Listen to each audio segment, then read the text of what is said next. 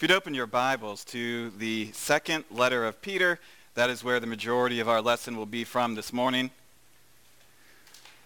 We'll look at other scriptures, but we will use this letter as a guide for what we talk about today. And I'll mention that in a moment. First, a quick word, a brief preamble, as it were, to express again just how much I love each and every one of you. Time would fail me to express the blessings that come from worshiping in this location. I could literally start at the back of the building with those who, the first Sunday I came up here before Katrina and I were married, immediately offered a place to stay, and how many strangers have been welcomed into that home. To the front of the pews where when we were sick, people drove over the state line to bring us food and things we needed, and every spot and pew between the front and the back, that'd be the whole sermon, and it would go long to cover all those, and I would still not do justice to that. So as we look at our lesson this morning, it is with love for each of you, and the expectation, my hope, that as I go through the words of God, that it reminds you and stirs you up from your pure hearts and pure minds. That you say to yourself, this is a good reminder, I'm glad to hear it again, and be encouraged. That you are already doing works of love, that you are already being fruitful, and that now you will abound more and more. Jesus came to bring life, yes, life more abundant. That's my prayer and my hope and my expectation. Should it be otherwise, and you feel in your heart a conviction, do something about it. Do not say, I enjoyed hearing that, and then do nothing different. Do not say, wow, that hit me in the heart, and then do nothing different. For him who knows to do good and does not do it, it is sin.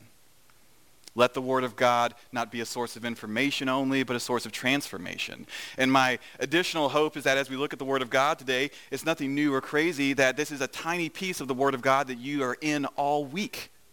The word of God is not a cake for special occasions. It's daily bread and should be treated as such. Always, always on your own, with others, and then here together we get to do it together, and what a joy and blessing to come out of the world for this time. So that's my prayer and hope and expectation. We'll spend 2 minutes recapping last week, part 1. That was about how to save a city. And the lessons we learned from that, of course, are that God is the one who saves the city, and if you desire to help God in that effort, if you want to be a part of God's work, that incredible plan of redemption that he has for all of us, to be a servant in the kingdom, then you have to ideally open your eyes and not be blind. You have to examine yourself. Self-examination sometimes is that community effort, right? When we put things to death, putting to death is a phrase that implies the group, as they did in the Old Testament. They would get together and they would put certain things or people, depending on what's going on, to death. But we are now in a new covenant, in a new situation. Paul read to us from Deuteronomy, and that gave instructions. If you're besieging a city, to take it and conquer it and save it from whoever's in charge of it, that's evil and just doing terrible things. Well, that was physical warfare. But the principles hold true. God's principles do not change. God said, destroy the wickedness for a reason. Destroy the people who are these people in Canaan, because if you don't, you're going to learn from them how to do wicked and evil. So the principle is the same for us. If we think of the city as a congregation or your own individual soul, if you don't put to death and destroy everything wicked, it's a little, I don't want to say it was easier to do perhaps under the Old Testament, but if you're destroying a people and you see the people and they're evil and wicked, and remember too, God is patient and merciful. He told Abraham, I'm not sending you to the land of Canaan yet, because the wickedness of the nations there is not yet complete. God didn't just boot good people out of the land of Canaan, all right? God had a plan, and even then his patience and mercy is great. But when their wickedness was too much and it's time for them to be destroyed, God sends the nation of Israel, they go through. That's, again, I don't want to say easy, but I believe you understand what I'm saying. When you have a physical people or a physical problem, it is so clear who the enemy is. But now, under this new covenant, our warfare is not against flesh and blood. The principles apply of besieging a city. Offer peace first, whether to yourself or another human soul. Offer peace. Begin in that way. And then our warfare is not flesh and blood. Jesus said, my kingdom is not of this earth. Otherwise my servants would war and fight, and it would just get all tangled up and messy. And it still gets tangled up and messy, but it's now spiritual. And it's not always as clear who the enemy is it? In fact, many times I look in the mirror and you know what, I think that might be the enemy. I'm the baddie. I'm not the good person here. And to embrace that and then realize how much God loves us and has saved us then takes us to where we are today, which is to look at the idea of how to live in that city once it has been saved. So we are going to look at how to live in a city. Now, at this point, we're going to kind of sort of talk about the metaphor for one more second, and then we're going to make it really personal. So once a city's saved and you move in, well, now you got to look around and go, well, how do we get life back together? How do we put the pieces back together? After a city's been besieged or broken up in war, well, now you got to replace infrastructure. You got to have people in charge of certain things. As we're reading about in our classes in Jeremiah and Ezekiel, you know, the children of Israel get put out into Babylon. When they come back, they have to have people in charge of rebuilding walls and this and that, and so on and so forth. So we understand that it's not enough just to save a city or save your soul. The extension is now you have to live in that city. And if your soul is what's been saved, well, you got to figure out how things work now that you're under new leadership, that you're now a citizen of the kingdom of God. What does that look like? We ended last week with a question, and it took it out of the metaphor and abstract, as it were, and into the personal. And that's the question that you can ask yourself. I'll just remind you, and then that's for you to take care of later, because we're going to move on from it. But that question was, if so-and-so or anyone is dealing with blank in their lives, would they feel comfortable talking to me? Is it a sin? If so-and-so is struggling with a sexual sin, would they feel comfortable talking to me about their struggles? If so-and-so is dealing with lying, would they feel comfortable coming and confessing their trespasses to me? You don't have to raise your hands, but when's the last time someone confessed their trespasses to you? When's the last time you confessed your trespasses to someone else? I don't believe I'm mistaken that it's a command for our benefit. It's a principle of God that we are truthful. And a command that goes with that is confess your trespasses to one another. So, when's the last time we've done that? Now, do we have to blast our business everywhere all the time? No, we have other scriptures as benefits the occasion, so there's a time and place. You want to seek out godly counsel from those who are immersed in the Word. You know, we have elders who are married and have had children and lives. If you're struggling with something in your marriage, perhaps it'd be good to go to one of the elders. Maybe you're struggling with the idea of being a parent. The elders have been parents. Perhaps it'd be a good idea to go and talk to them. Perhaps it'd be a good idea to get in the habit of confessing your trespasses, because again, your spiritual growth is going to be in proportion to the amount of uncomfortable conversations you're willing to have. It was mentioned in class today that comfort makes uncomfortable things more comfortable. Is that not our duty as Christians, to realize and acknowledge unflinchingly that there are uncomfortable conversations we need to have and do our best to make it as comfortable as we can? So, we're moving on from that. That was last week. Now we're here to this week. How to live in that city. The letter of 2 Peter, Peter's second letter, was written by Peter. Why are we picking Peter to talk about today? Because today we're going to talk about silence and identity, and Peter was a man who struggled very much with his identity. He was troubled, and he just said stuff without thinking all the time. Now, Peter, we remember, denied Jesus 3 times. That's rough. Peter, we remember, always was saying things without thinking because he wasn't sure, perhaps, what his identity was needing to be in that moment. So Peter finds his identity, and then Peter still struggles with his identity. Remember, he's eating with the Gentiles, and then some brothers from Jerusalem come up to the city where he's at, and he withdraws himself because of what... So he still has identity issues that he perhaps struggled with his entire life. Peter had problems making sure he was confident and grounded and firm as a rock in his identity. Peter also is someone who the Lord confronted with those facts on many occasions. If we turn in our Gospels, keep your marker please here in 2 Peter, because we're going to come back many a time. If we turn in our Gospels, let me get to where we're going to turn in our Gospels. Excuse me. We turn in the book of John to the last couple chapters of the book of John. Jesus has risen from the dead, and he's appeared to his disciples. last few chapters of the book of John, and we are looking at chapter 21 specifically, and verse 8. When they, the disciples, got out on land, they saw a charcoal fire in place with fish laid out on it and bread. It's a very specific detail, is it not? A charcoal fire. We think of fires and we think, wow, that's a very powerful thing, a fire. I believe most of us, if we haven't done it a lot, at least once or twice in our lives, have just been looking into a fire and just kind of found ourselves lost in it, as it were. Just drifting off, meditating, contemplating, just, it's a fire. It just pulls you in. I do not believe it's an accident that a charcoal fire is mentioned here. There's another time a charcoal fire is mentioned. On that cold night when Jesus was betrayed. And Peter warms himself at a charcoal fire.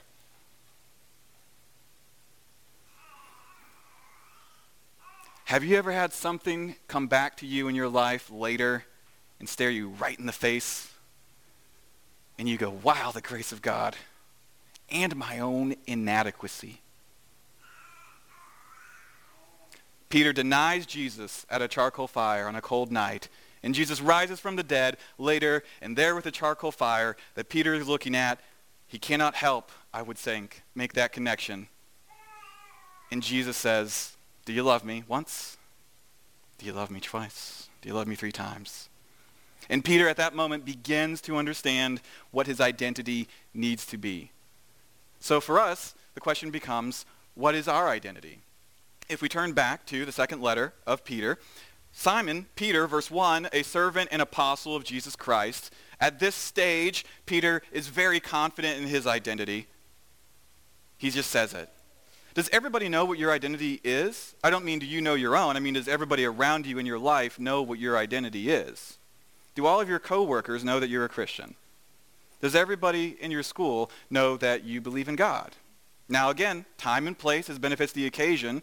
I'm not sure it's conducive to appearing graceful as a Christian to just like grab a bullhorn and say, hey everybody, just making sure everybody knows I'm a Christian. I'm not sure that's the right way to go about it, but I'm not going to say it's not either. I believe you understand what I'm driving at. Does everyone in your life know who you are? Do you find a way? Tell you what, let me take the you out of it and put it on me. Do I find a way to bring God into conversations where otherwise it would not be? Am I at work and can I say, by the grace of God, I managed to get this done in a way where someone goes, he talks about God a lot. It seems like he leans on, he does stuff, but like he mentions God frequently, but it's important to him.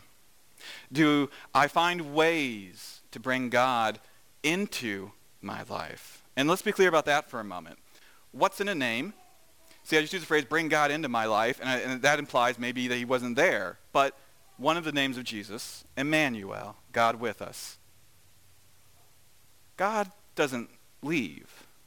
In fact, there's a tendency for me, perhaps, to say, well, where is God in this moment? Or when will God come and save me? When will God arrive? And perhaps I need to remember that God didn't leave. It's not Emmanuel, God's gonna be with us. It's not Emmanuel, God will be with us soon. It's not Emmanuel, God's coming to be with us. It's God is with us.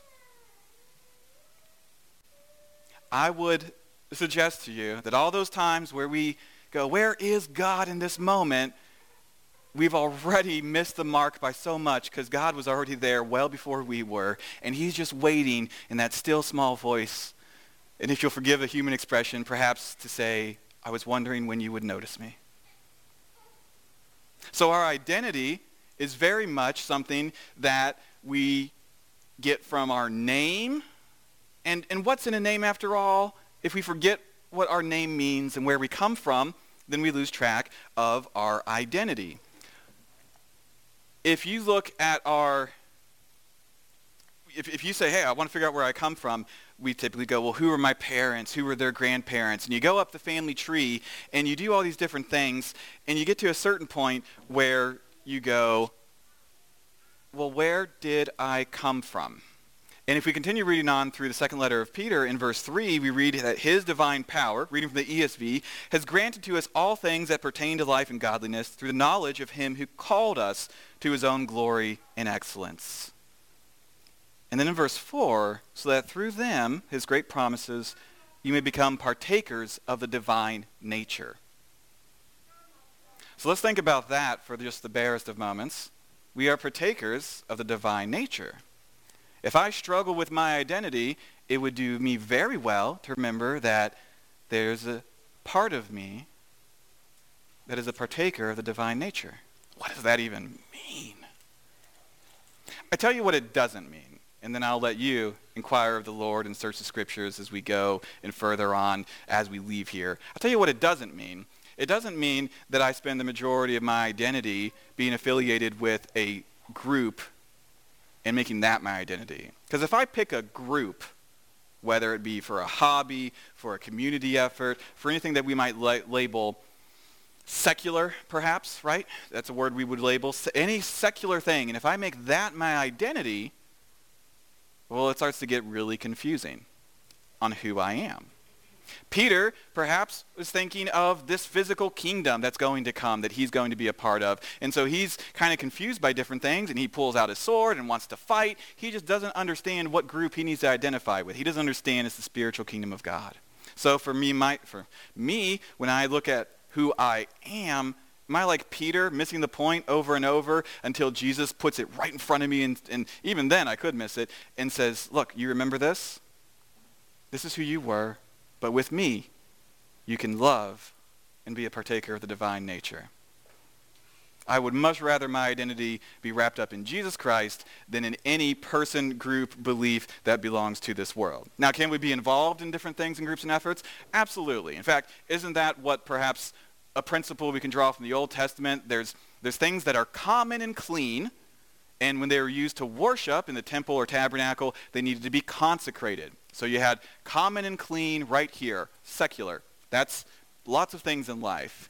We all have secular work. We have secular school. It means it's part of life. It's common. It's at the moment clean. And then there's two options. We can profane those everyday parts of our life and make them unclean, or we can consecrate them and make them sacred. We can take our daily work that we do and do it as to the Lord so that no one has a reason to say anything bad about us. We can take our daily activities and make sure we are not impatient. We are not envious. We are not grumblers or complainers. We can take everything we do that is secular, common, clean, and we consecrate it by making sure that the way we do it is reflective of our identity in Jesus. Brothers and sisters, either everything matters or nothing matters. By that I mean the way we do everything matters or the way we do nothing matters. We can't pick and choose and say, well, just having a conversation with somebody at the grocery store is not really that important eternally. Isn't it? Why not? It doesn't everything in word or deed that we do in the name of the Lord, doesn't that speak to us and give us a clue for what our identity should be?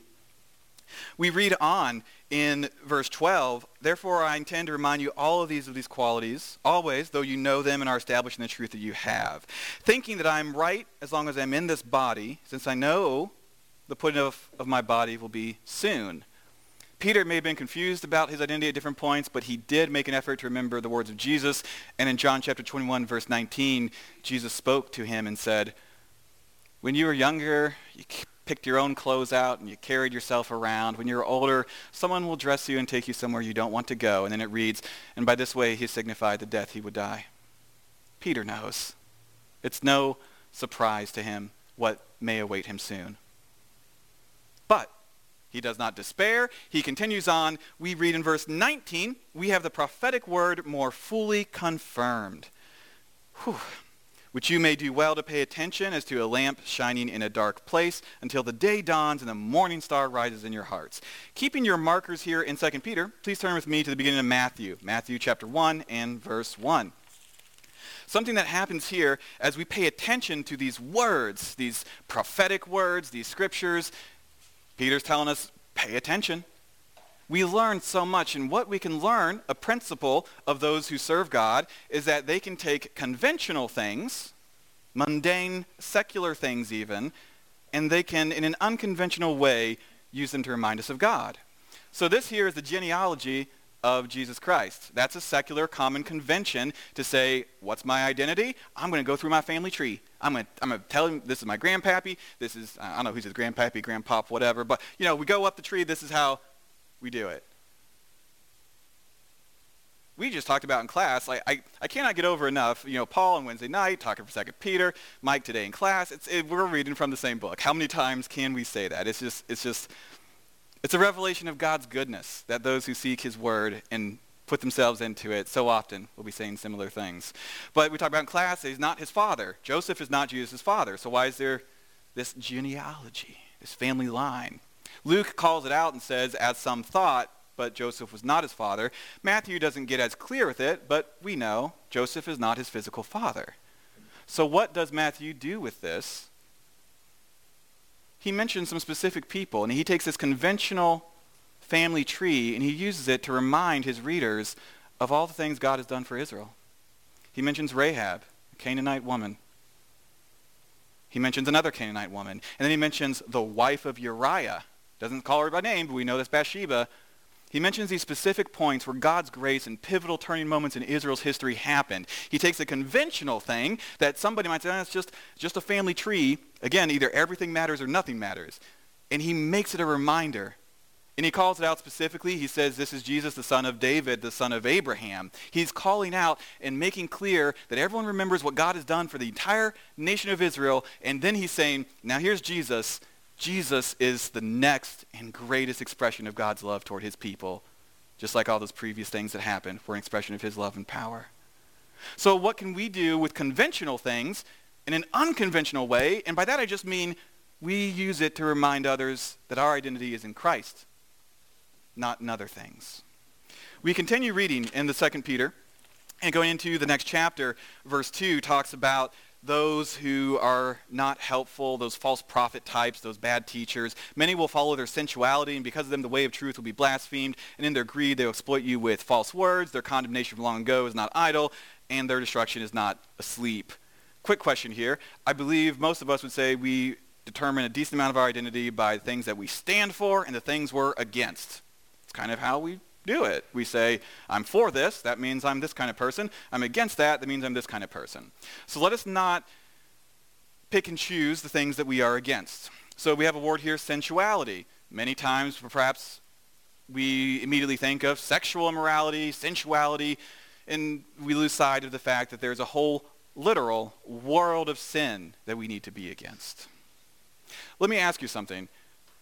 Many of those who've grown up in a healthy, godly environment or been around members of the church or had Christian parents, you can probably recall an occasion where when something bad sexually came on TV, and by bad I mean, something immoral sexually, someone immodest, the parent, whoever, they'd change the channel. Everybody probably have an experience like that? Like, oh, I can't believe it. How many of us have had similar memories for the other sins that show up on TV? When someone on TV loses their temper, why aren't we changing the channel or pausing and talking to our children? Which I don't have, so easy for me to stand up here and say it. Having been a child, though, why don't we talk to our children about that sin when it pops up on TV? And again, if you're already doing that and you have done that, wonderful. Let your love abound more and more.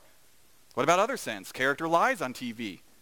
Are we going to pause, stop, and go, well, this isn't good. This is a sin. We just don't like this? How did sexual sin and sensuality get the immediate stop, but not the rest of the sins? When our identity is in Christ Jesus, it's not partial. God is not partial. When our identity is in Jesus, we understand that the Lord, continuing on in verse 9, knows how to rescue the godly from trials and keep the righteous under punishment until the day of judgment, especially those who indulge in the lust of defiling passion. So again, there's some heavy words about very specific things there, and then despise authority. There will come a point when all that's now mysterious will be bright at last. In this particular phrase here of holding them under until the day of judgment, one may wonder, well, why aren't people just judged immediately as soon as they die? And I don't have a specific answer for that, but what I do think about is the fact that our words and actions are going to continue long after we have passed off our mortal tent. There's a day of judgment. And it's not only going to judge me for everything that I did right now, but then all of those things I've said and done, all those ripples of words and actions that either I did say or didn't do, those continue long after I'm gone. We read in Scripture over and over of how a parent, father, son, mother, daughter, how those decisions impact nations in the course of history. And all of that is recorded by God and is held ready for a day of judgment. So when I think of my identity, it's important to remember that my identity is not just me. It also very much involves those I interact with and those who will come after me.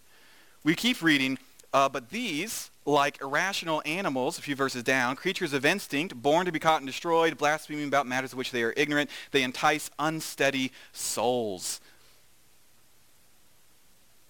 This is where we talk about silence for a moment. If you're an unsteady soul, it's uncomfortable to admit that. First, you got to see it, right? We talked last week in part 1 about opening your eyes, not being blind, and not assuming, and not having preconceptions.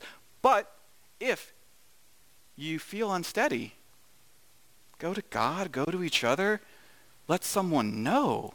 If no one knows you're feeling unsteady, how will they offer comfort and bear your burden with you? So my identity does not need to be wrapped up in, I'm tough, I can handle anything, right? Smooth seas do not skilled sailors make. Sometimes life's going to be rough and tempestuous and throw you and toss you all around, and it's okay to admit and cry out, hey, I'm afraid. Hey, I'm worried. And then reach out for something steady, for a brother or sister who's immersed in God. So what you're really reaching out to through that brother and sister is God Almighty. My identity needs to be wrapped up in Jesus Christ, and that involves expressing when I feel unsteady. I can't, and part of that too, if we live in a world environment that's hypercritical and we worry about confessing to each other, then of course we're not going to do it. All right? This should never happen. I say should, but if a preacher is talking about something specific, he's like talking about a really sin, and then there's that feeling like, well, I better not shift or scratch my nose in the pew right now or someone will think I struggle with this. And we laugh because you're like, yeah, I think maybe I felt like that a couple times, or yeah, I could see that. So let us be very careful to not be hypercritical and create an environment, and we'll get to some more of how to do that, where people feel able to confess. They do not feel judged. If my identity is wrapped up in Jesus Christ, then that means, we continue to read on through verse 17, those false prophets are waterless springs and mist driven by a storm. Verse 19, they promise them, who is that them?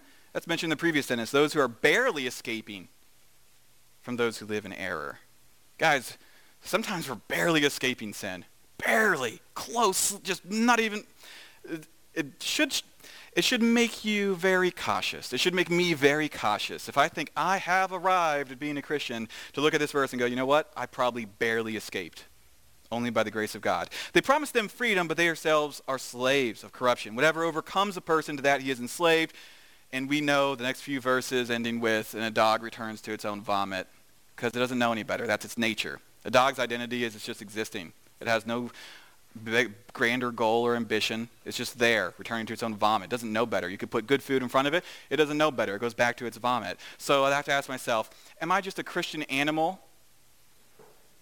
responding reflexively when someone yanks my chain with a scripture and says, remember, we got to do this one? Or am I a child of God? In love, understanding the principles of God, obeying his commands, and doing so in a way where my identity is never in doubt to myself or anyone around me. We continue reading on, and we read in the next chapter, this is the second letter I'm writing to you, beloved. In both of them, I'm stirring up your sincere mind by way of reminder. For they deliberately overlook this fact that the heavens existed long ago, the earth was formed of water, and through water, by the word of God. And that by means of these, the world that then existed was flooded with water and perished. The winds and the waves still know the voice of him who ruled them while he was below. When you see a rainbow, does it call these passages to mind?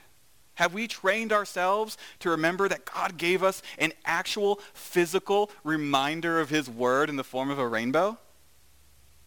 It's not just pretty. It's not just a nice photo. It's a physical reminder from God Almighty that his word shall stand. If you don't do that whenever you see a rainbow, think of these verses and these and be reminded of the goodness of God.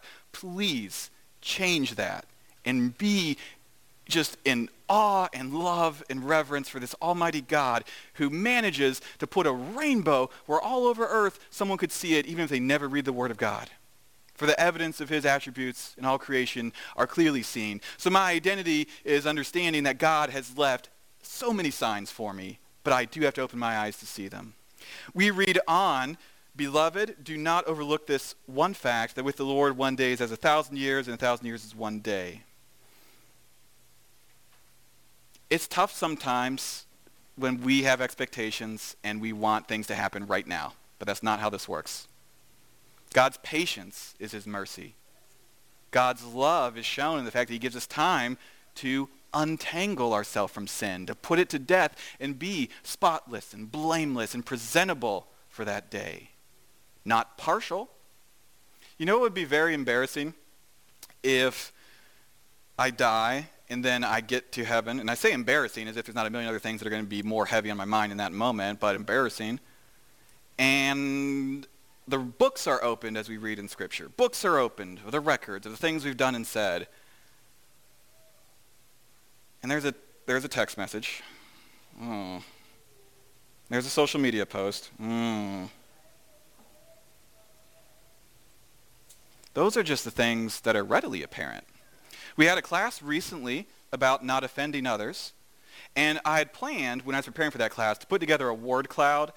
For those who might not be familiar, a word cloud is where you take, say, 100 pages of text from whatever source, several books or several websites, and then what the program will do is it will take those words and it eliminates the filler words such as the and all those, keeps like the verbs and the emotions, those kind of words, nouns, and then it makes a word cloud so they would be on the screen, and whichever words were repeated the most will be the biggest. So if you have 100 pages of text and the verb that showed up the most was love, then love would be a giant word, and then if, say, mercy was there a lot, then it'd be kind of smaller, and then ideally you'd have like evil and hate, and those would be really tiny. That's kind of what I would hope for. So I had planned to do that, and I opened it up. I do have a Facebook account. I deactivated it 14 years ago. Occasionally I reactivate it, and I was going to put it together, and I just started going through, and I just got sick to my stomach, and I'm like, I can't even do this. I just can't. Deactivate it again. Now, social media can absolutely be a wonderful way to stay in touch. There are groups of Christians who use it as a way to share addresses and needs. It's a way to stay in touch with family who might not have other means. It's incredible. But just like everything else, social media is a secular, common thing. And the way you use it will either profane it and make it unclean, or it will consecrate it and make it an expression of your sacred praise to God. Which one do we do with? With anything. If my identity is wrapped up in how I talk, then I want to make sure I talk like Jesus. We read in verse 11, all these things are thus to be dissolved, the world. All the works are done it. They'll be exposed eventually. What sort of people, in verse 11, ought you to be in lives of holiness and godliness? Now that is the ESV reading. Different versions, King James and New King James, say perhaps what manner ought you to be in conversation and holy conduct. So what manner ought you to be? I'm just going to give you two quick examples that are both easily switched between the physical and the spiritual because they tie together. So we would never, ever, ever, ever, ever say to someone, say, who's in mourning, why aren't you smiling? Aren't you joyful? You're a Christian. That's pretty tone deaf. Anybody in here, would you do that? They've just suffered a loss. Would you say, why don't you smile? Shouldn't you be happy? Tone deaf. Mourn with those who mourn. So, like, well, cool. That makes sense. So let me ask you, we encounter going to the grocery store a lot, and we encounter people who might be having bad days. And this is a chance for us to associate God's name with kindness and lovingness and thoughtfulness. How can we do that? Like, well, I don't know. How would I do that? Well, if we want to, we'll find a way. Perhaps someone, the cashier, is having a rough day, and you can tell it. Why don't we ask them, hey, I'm just curious, what can I do to make your life easier? Is there a certain way when I come back next week or whatnot that I could put items on the belt that makes it easier on you? How many cashiers do you think have been asked a question like that? I'm sure it happens because there is goodness in this world. Do not be deceived. There is goodness. There are people who want to serve others and be thoughtful and express in everything they do. And then you have that conversation. You know what? That cashier might not respond well or just be like, no, it's fine. They just want you out of there. That happens. That's okay. Isaiah said, Lord, here am I, send me. He's ready to go. And then right after that, God says, there's only a small remnant are going to hear and listen. You're not always going to get a great response. Not your job to control responses, tell people how to feel. Not your job. Your job is to be an expression of God's grace. And then you end that conversation with, God bless you. And then they have a positive association with the name of God as opposed to all that stuff on social media that makes us sick to our stomachs, where people use the word of God in the name of God in vain. God's name in vain is not just stubbing your toe and blurting it out. It's using his name for stuff like this, where people twist the scriptures and bring shame to the way of truth. I don't want that to be my identity. As we close the letter, verse 14, beloved, since you are waiting for these things, be diligent to be found by him without spot or blemish and at peace. And count the patience of our Lord as salvation. At this point, I want to ask you a couple questions, and again, I'll decline to answer them. They're for you to answer for yourself. Have you forgotten who you are? Like Peter, multiple times, have I forgotten my identity, who I am? And I have to be reminded. How am I reminded? Jesus, the Word himself. So perhaps it's a very good strategy in this warfare against spiritual forces that we look to the Word to remind ourselves of who we are. Instead of trying to seek my identity in something or someone else, to over and over go to God's Word. In those instances, we read, continuing on, in verse 17, you therefore, beloved, knowing this beforehand, take care you are not carried away with the error of lawless people and lose your own stability, but grow in the grace and knowledge of our Lord and Savior Jesus Christ. To him be the glory both now and to the day of eternity. Amen. If you turn your Bibles to the book of Acts, our last scripture will be from Acts chapter 17.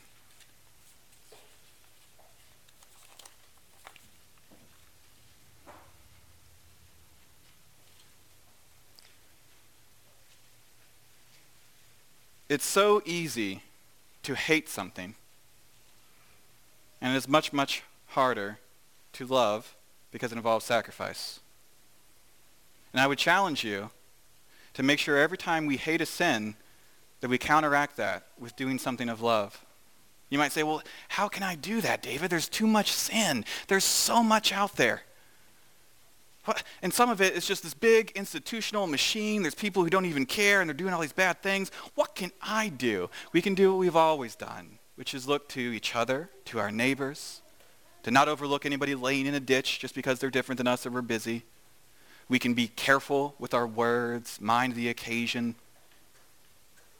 One might say, there's some things I can do. I can vote for this. I can get involved in this group. It's the day-to-day things that will make the biggest impact against sin. If I'm against abortion, then I need to make sure that everything I do with my family is an expression of love and joy to show what a God-like family can be. Because if I set a bad example, you get to take 100 people. 99 of them are not going to read the Bible. One might. And then those other 99, they're going to read the person. They're going to read the actions. They're going to read that world's Bible of that one person. So if I say I'm against abortion, but then in a family setting, I'm just critical, and I'm impatient, and I'm hasty, and I just don't create a good family environment. And then I turn around and tell somebody, hey, I'm against abortion. You should have a family like I have. They're going to look at my family and go, no. And we could go on and on. If I say I'm against lying, but then I use weasel words to give myself excuse, I'm like, look, if I hurt you, I'm sorry. I probably made a mistake. Instead of I use the truth. Because if I say I'm against lying and I'm not a truth seeker, to him who knows to do good and does not do it, it is sin. So please, when you're against something, Don't be overwhelmed with all the sin, but think, these are the good things I can do to make a difference. We may not ever be able to complete the work, but God has not given us permission to abandon the work. In closing, before we read from Scripture, you've been very patient, and I believe God's words are always going to be much better than mine, so we'll end with those. We have a family tree. Christ, our older brother, Abraham, David, all the way back to God the Father. What runs in our family? Well, weakness runs in our family. Abraham laughed when God said, you're going to have a son. His wife did too. And God took that weakness and said, you're going to have a son, and you're going to name him Isaac. The name Isaac meaning laughter. God took that weakness and turned it into expression of his power and might. We're kind of like David in many ways, King David. He's a man after God's own heart. What does that even mean? Well, he made a lot of mistakes, but remember when Absalom died? Absalom, who was trying to kill him and take over and revolt? What was David's response? He cried out, Absalom, my son, would that I have died for you. Yeah, I can see why we call him a man after God's own heart. And Jesus himself was in our family tree. And Jesus was very silent in sacrifice. He was silent in the face of suffering to make sure what needed to be done happened. Work is love made visible, and he completed that work. It is finished, he cried on the cross. And I do think of one time when he was silent, and that was when the whole crowd was yelling to release Barabbas. You remember that? They're all yelling, release Barabbas. And sometimes the world feels like this. Oh, excuse me. Sometimes the world feels like that. We are yelling, and there's the din, and where's that still small voice? Where's that silence? Where's that, many a time doing a good deed has gotten in the way of my prayer life. And what I mean by that is I was busy, and I didn't take time to reflect. So in that chaos and pandemonium of everyone yelling, Jesus stays silent. But I do imagine if he had said something, he would have said the same thing the crowd was saying. He would have said, release Barabbas. That's the kind of love we have from our older brother, from our high priest, from our king, from God the Father. Redemption runs in our family tree. Have you taken the name of God as your family name? If you turn with me to the book of Acts, chapter 17, beginning in verse 26. And he, God, made from one man every nation of mankind to live on all the face of the earth, having determined allotted periods and the boundaries of their dwelling place. They should seek God and perhaps feel their way toward him and find him. The Bible's right here. Peter, in his letter, wrote that we've obtained that precious faith. There's a certain point where we stop feeling our way and groping through darkness and blindness, and we obtain and have found and have grabbed hold of our identity in Christ Jesus, in God's family. Have you obtained that? Have you grabbed it? You still groping and feeling? Have you lost your grip? Has it been unsteady? Do you need encouragement? Open up and admit it. We read on, yet he actually is not far from each of us. In him we live and move and have our being, as even some of your own poets have said. We are indeed his offspring. Being then God's offspring, we ought not to think that the divine being is like gold or silver or stone, an image formed by the art and imagination of man. The art and imagination of man will distract you, it will entice you, it will trip you up, it will deceive you. The times of ignorance God overlooked, but now he commands all people everywhere to repent, because he has fixed a day on which he will judge the world in righteousness by a man whom he has appointed, and of this he has given assurance to all by raising him from the dead. Who are you? If we can help you in any way, know who you are and who you need to be and want to be, please come forward while we stand and sing.